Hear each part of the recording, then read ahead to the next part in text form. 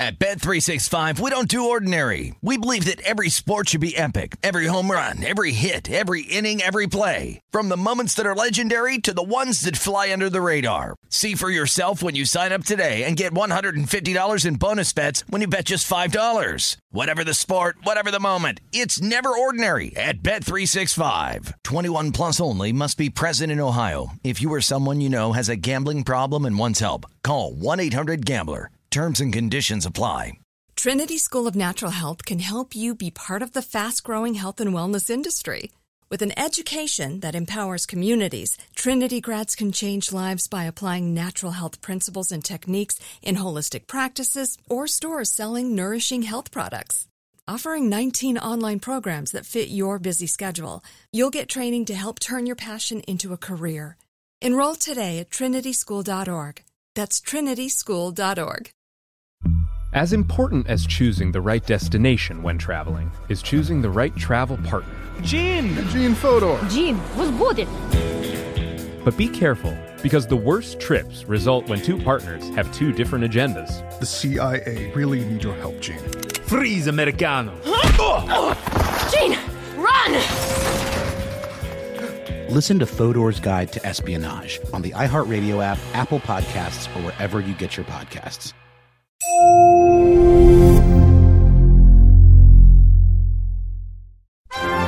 Lessons from the world's top professors. Anytime, anyplace. World history examined and science explained. This is One Day University. Welcome. And we're back on the untold history of sports in America. I'm your host, Mike Coscarelli. Last time, we compared the American experience for two of the country's greatest athletes of all time, Jesse Owens and Joe Louis. Today, we'll examine the experience of another Black American sports icon and trailblazer, Jackie Robinson. Jackie is, in my opinion, one of the greatest Americans of all time. He's a personal hero of mine because, as you'll hear in the episode, he endured horrific racism, all to play the great American pastime at the highest level where he belonged all along, and by doing so, broke the color barrier of one of the biggest national stages at that time. Matt has the whole story. Today, we're going to explore baseball's great experiment, which refers to the moment when Jackie Robinson, a black man, took the field in 1947 and he broke the color line in 20th century Major League Baseball. And I think it's the most significant moment in the history of American sports. It's called baseball's great experiment because when Jackie Robinson walked out onto that field, Major League Baseball was a laboratory in which the principles of fairness and equality of opportunity, they were put to the test. And I think of the Jackie Robinson story as the central story of our sport history course. And I think I mean that in two ways. You know, first, it's with Jackie Robinson that everything begins to change. Robinson plays for the Brooklyn Dodgers in 1947. And with that season, all the ideas out there about what certain people could and could not do in sports, they begin to be uprooted.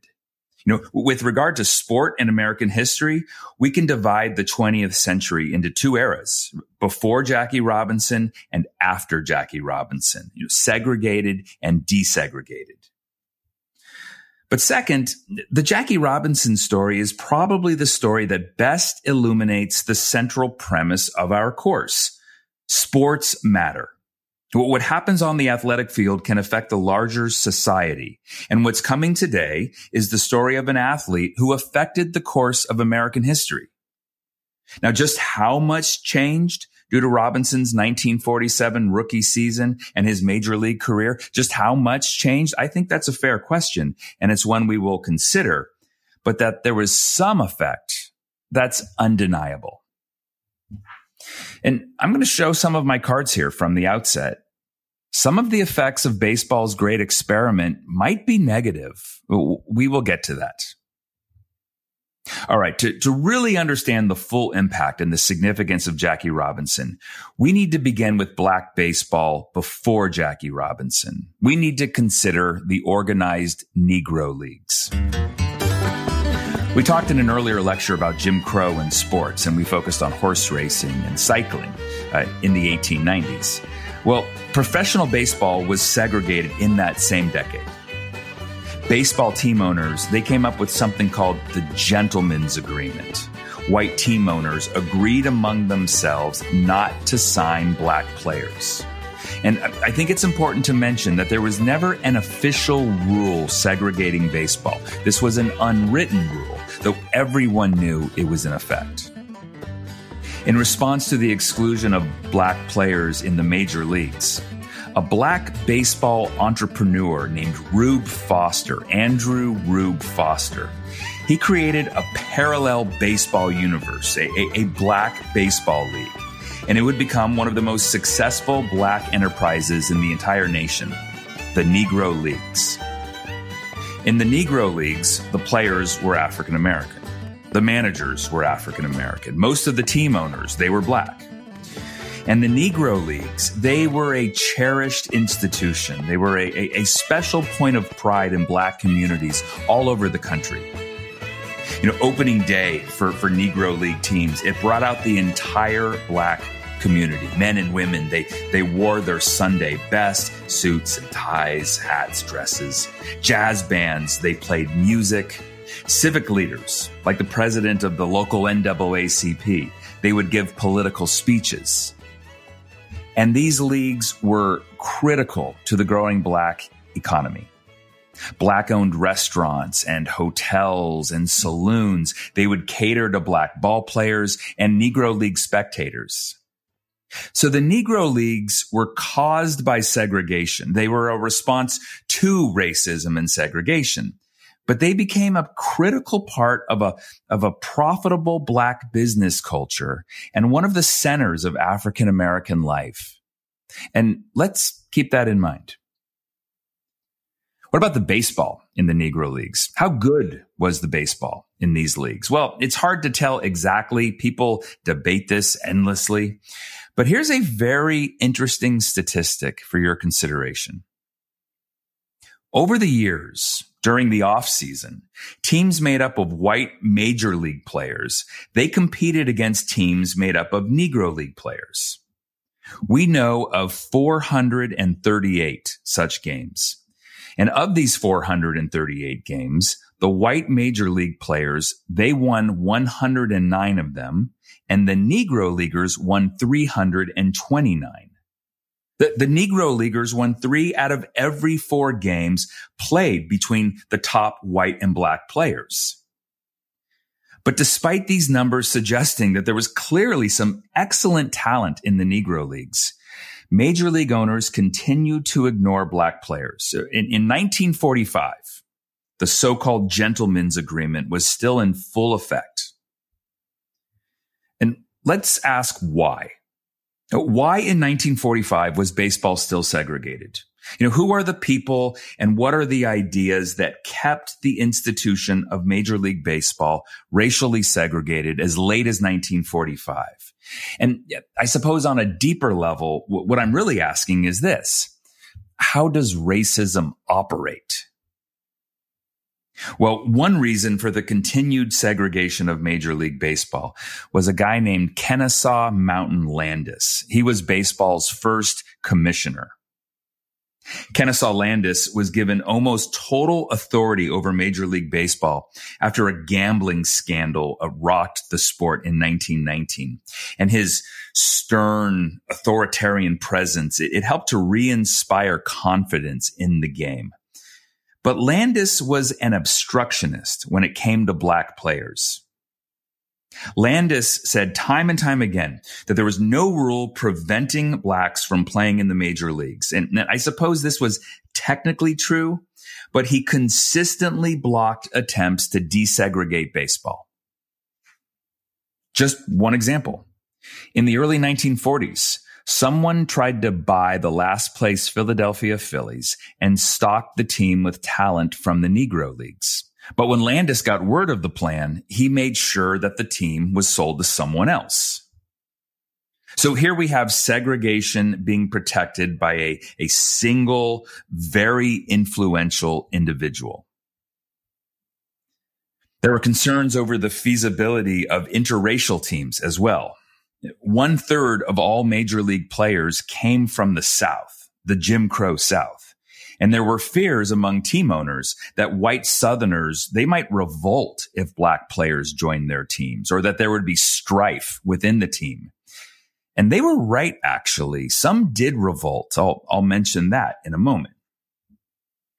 Team owners also feared that signing black players would cause them to lose fans and then lose money. Look, baseball owners were businessmen.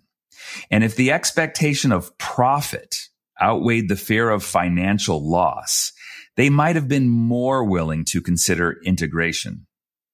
But they seemed to believe that if they signed black players, they would lose white customers, and they didn't think they would pick up enough black patrons in return.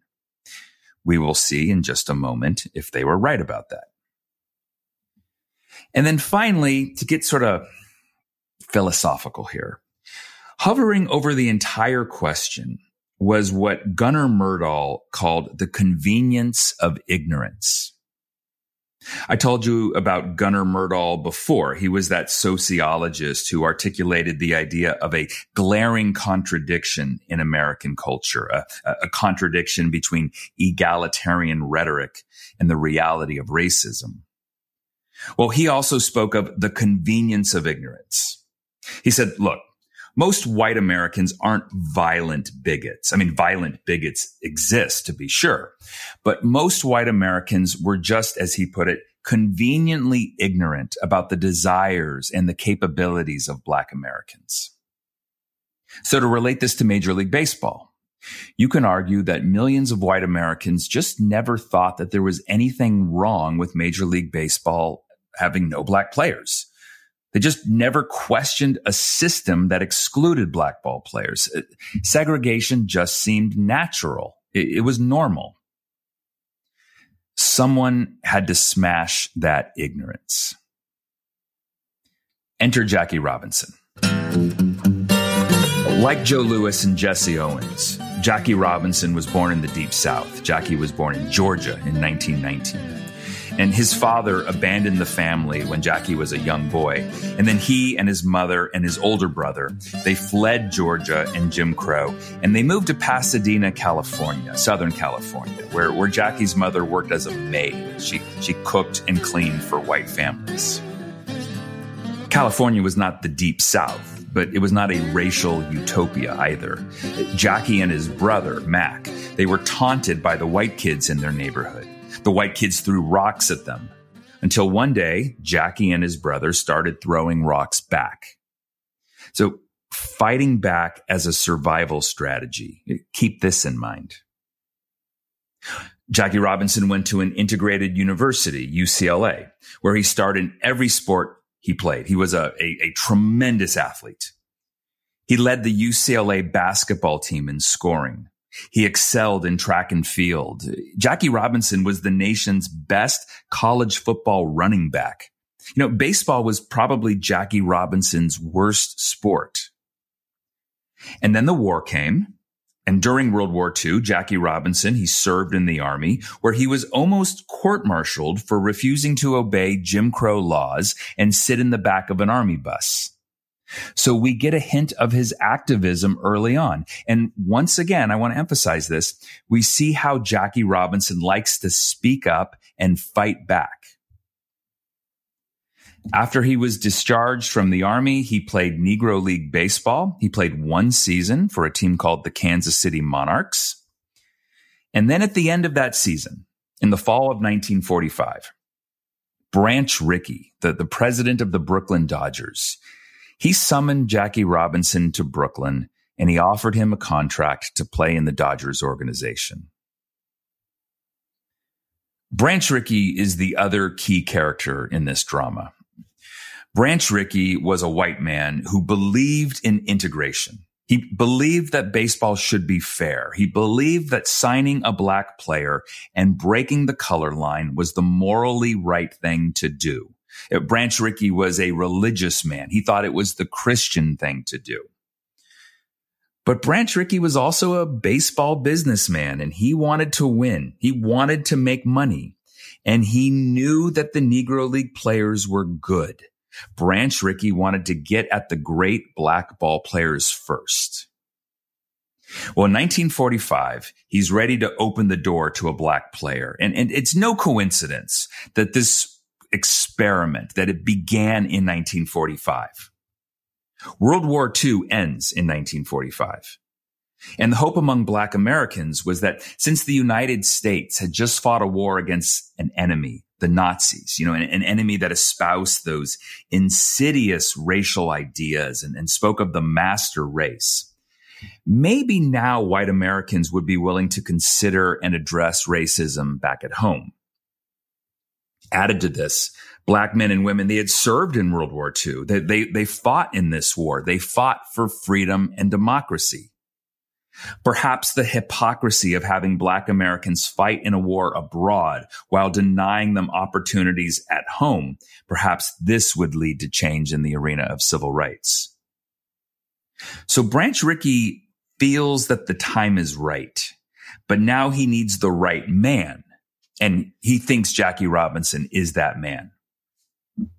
Jackie Robinson was college educated. He had already played on interracial teams at UCLA. He was a veteran of the armed forces. Jackie Robinson was married. In Branch Rickey's mind, Jackie Robinson was respectable. So Branch Rickey offers Jackie Robinson a contract to play for the Dodgers organization.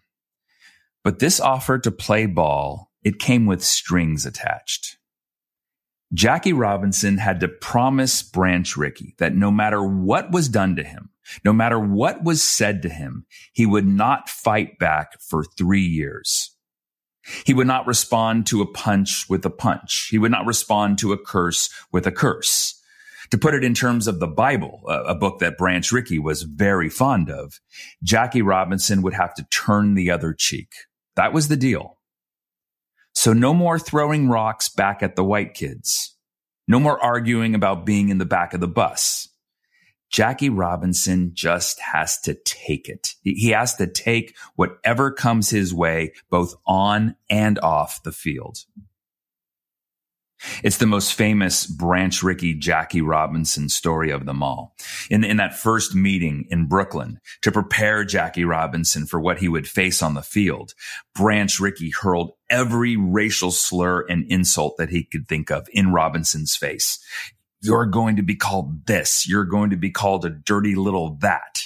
And then finally, Jackie Robinson asked, Mr. Rickey, do you want a player who doesn't have the guts to fight back? To which Branch Rickey famously replied, no, I want a player who has the guts not to fight back. Rickey believed that if Robinson fought back at the racist taunts and if he showed anger, he believed that he would be playing into the hands of the obstructionists, that the whole experiment would fail. People would say, see, black and white can't get along. It cannot work. So to put this in terms of what we talked about last time with Joe Louis, for 3 years, Jackie Robinson had to wear the mask. He had to quietly endure whatever came his way. I don't know. It sounds awfully tough to me. After the break, Jackie Robinson becomes a Brooklyn Dodger.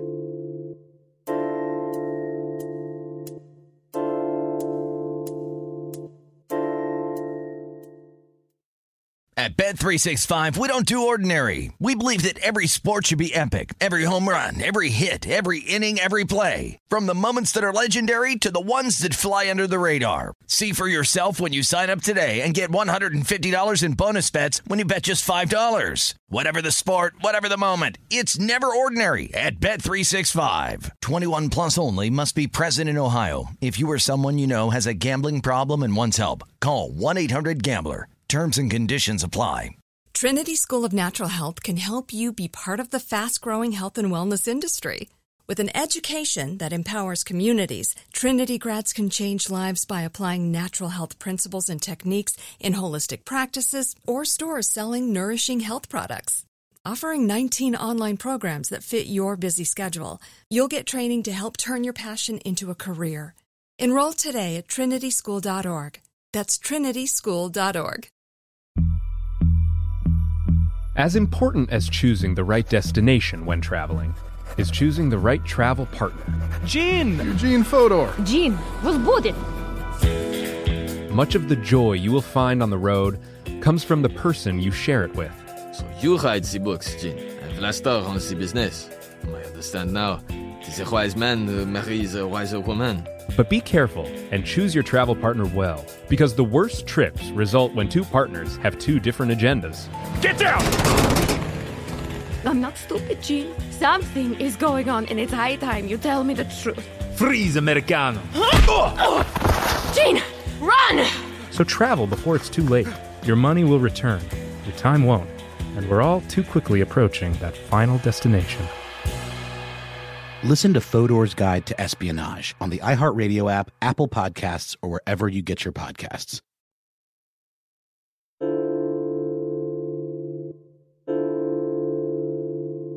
Branch Rickey signed Robinson in late 1945. For the 1946 season, Jackie Robinson played minor league baseball in Montreal. He was the only black player in that league, the International League, and he led his team to the championship. In fact, he was voted the most valuable player. The next year, 1947, that was the biggie. At the start of the 1947 season, Branch Rickey said that Jackie Robinson would be playing for the Brooklyn Dodgers, a black man in the major leagues, a black man in the national pastime. The symbolism was thick. But there were a lot of questions out there. How would Jackie Robinson do on the field? I mean, that was the obvious question. But another question was this: what would his teammates do? And this was critical. Baseball is a team sport. So Jackie Robinson needed to be accepted by his teammates, to be allowed to sit in the dugout with them, to eat with them, to travel with them. And this is one of the reasons why Jackie Robinson playing Major League Baseball might be thought of as even more significant than what Joe Louis or Jesse Owens did. They were individual athletes. Robinson played a team sport. And a baseball team can be perceived as a metaphor for society at large. If a baseball team could successfully desegregate, then perhaps the larger society could desegregate as well. And if it couldn't, well then. The reaction on the Dodgers was mixed. Some players said they were fine with Jackie Robinson, like Pee Wee Reese, who was from Kentucky and played the same position as Robinson. Pee Wee Reese said, if Jackie Robinson is a better player than I am, he is entitled to my job. Other Dodgers were less understanding. Led by an Alabama-born player named Dixie Walker, a few of the Dodgers drew up a petition and they said, we will not play with Jackie Robinson. It looked like maybe those concerns over interracial teams might be right. Well, when Branch Rickey found out about this petition, he told these players they would all be traded to last place teams. And they immediately tore up their petition. Kind of funny how that works. And then it happens. April 15th, 1947, Jackie Robinson trots out to first base in Ebbets Field, the home of the Brooklyn Dodgers. And though he is known as a second baseman, he played first base his rookie year. And 1947 was a revolutionary year in American history. Remarkable Americans were doing remarkable things and changing American culture. In 1947, the Air Force pilot, Chuck Yeager, he broke the sound barrier. In 1947, Jackson Pollock, he dripped paint on canvas for the first time. 1947, Miles Davis joined Charlie Parker's quintet, and they reshaped jazz. And now, Jackie Robinson joins the Brooklyn Dodgers, a black man in the major leagues. Jackie went hitless in his debut, but he reached on an error and he scored the go-ahead run, and the Dodgers won the game. And then the season rolled on, and there never was a baseball season like the one Jackie Robinson endured in 1947. And I think endured is the right word here. Jackie was the target of racial taunts all year long. He was spiked by opposing players. Pitchers threw at his head. He received death threats. He received letters saying that his wife and small child would be murdered if he continued to play baseball.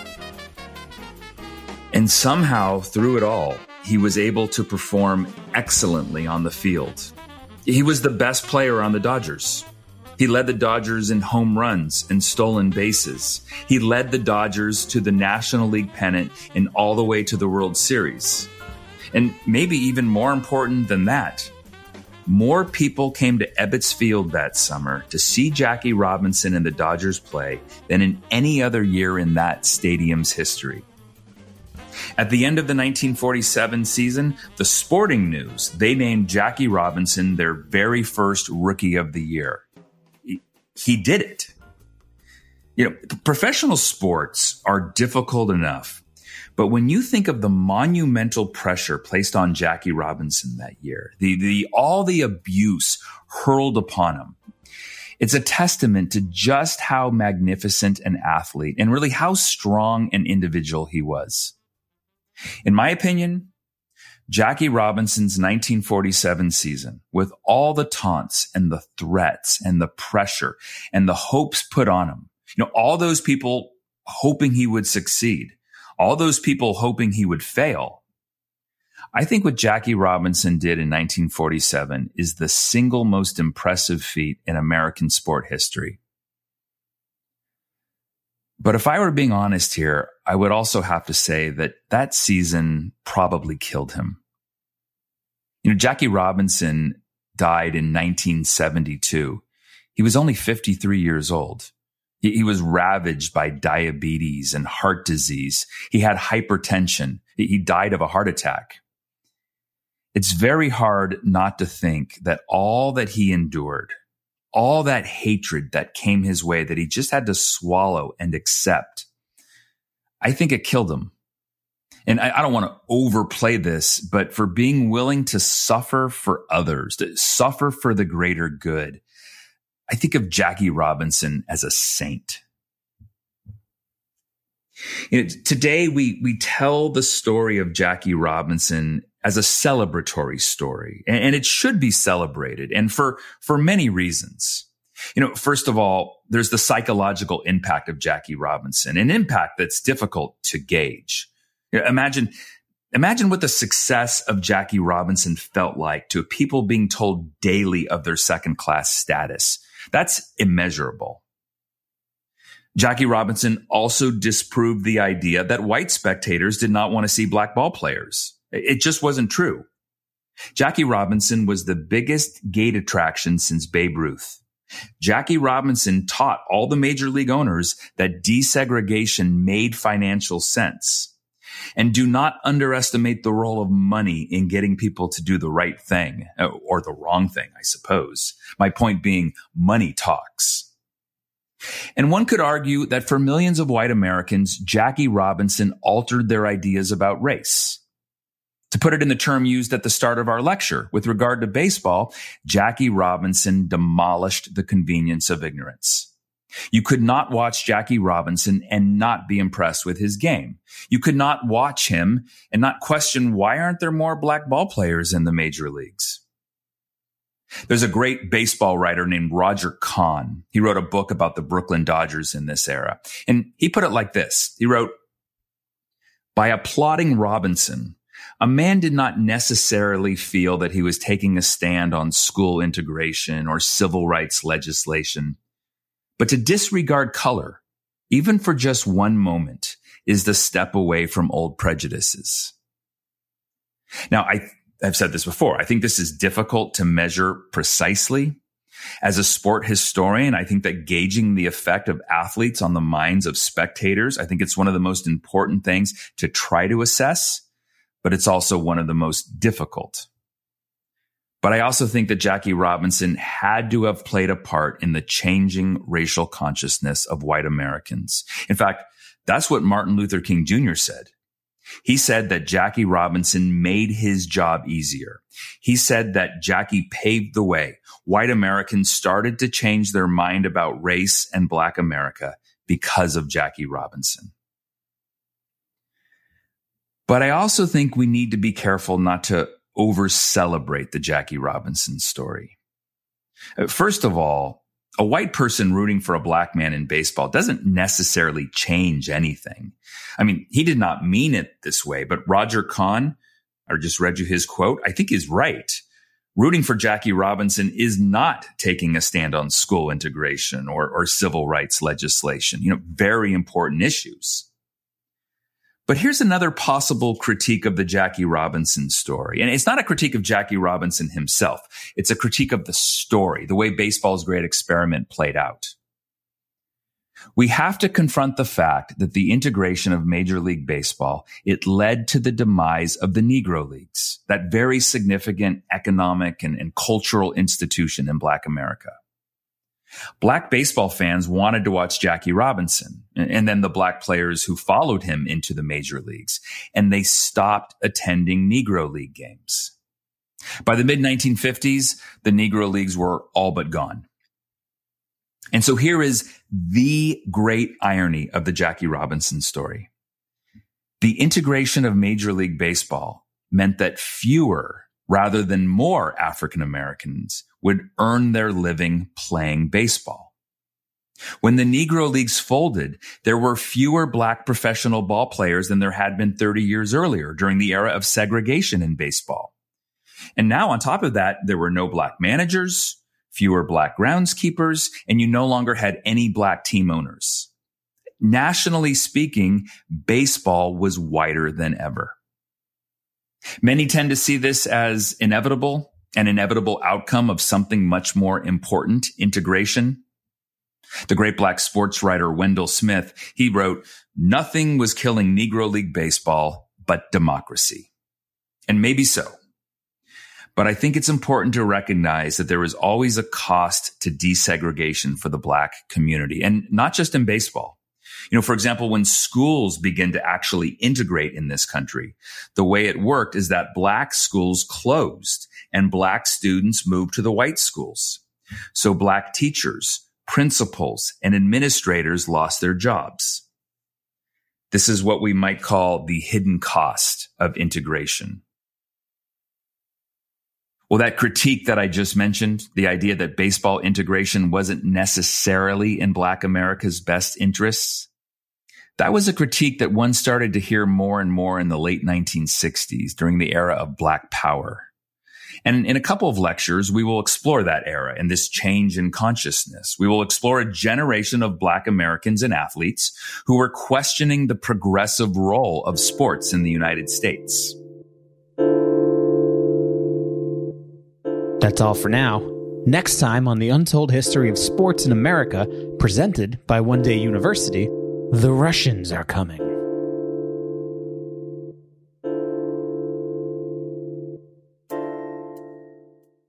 At Bet365, we don't do ordinary. We believe that every sport should be epic. Every home run, every hit, every inning, every play. From the moments that are legendary to the ones that fly under the radar. See for yourself when you sign up today and get $150 in bonus bets when you bet just $5. Whatever the sport, whatever the moment, it's never ordinary at Bet365. 21 plus only. Must be present in Ohio. If you or someone you know has a gambling problem and wants help, call 1-800-GAMBLER. Terms and conditions apply.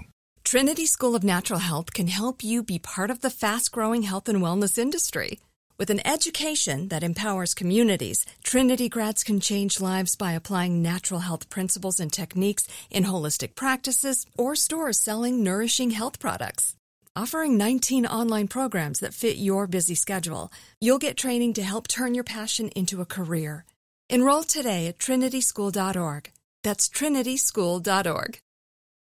As important as choosing the right destination when traveling is choosing the right travel partner. Gene Fodor. Gene, was good.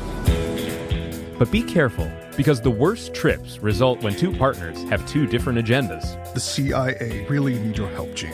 Freeze, Americano. Gene, run! Listen to Fodor's Guide to Espionage on the iHeartRadio app, Apple Podcasts, or wherever you get your podcasts.